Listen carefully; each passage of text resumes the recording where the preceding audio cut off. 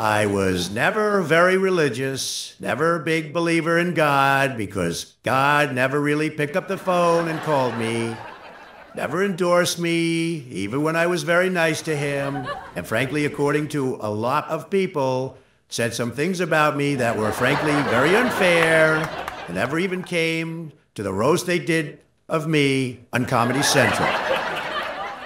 And one time I was playing golf with God on one of my great courses, probably one of the best in the world, if not the best. He was teeing off on the 7th hole, and he shanked it way off to the left, and it landed in the woods. And then he moved the ball back onto the fairway, and I pretended not to see it because I really didn't want to embarrass him.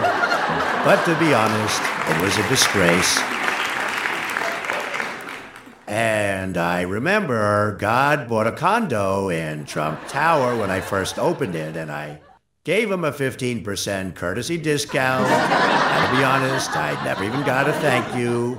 And he only had me up there once, which I frankly found a little insulting. And I really was not crazy about the way he decorated the place. Too many nativity scenes, and he never hung up the painting I gave him of me. And then I went and appointed all those judges he asked me to, and all I asked for in return was to kill Michael Cohen, and he never even offered, not once.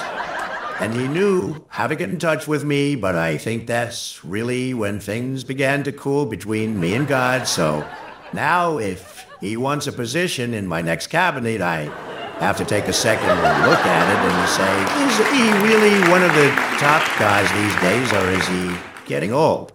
Because look at what's happening to Joe Biden. Someone, I don't know who it was, said God is dead.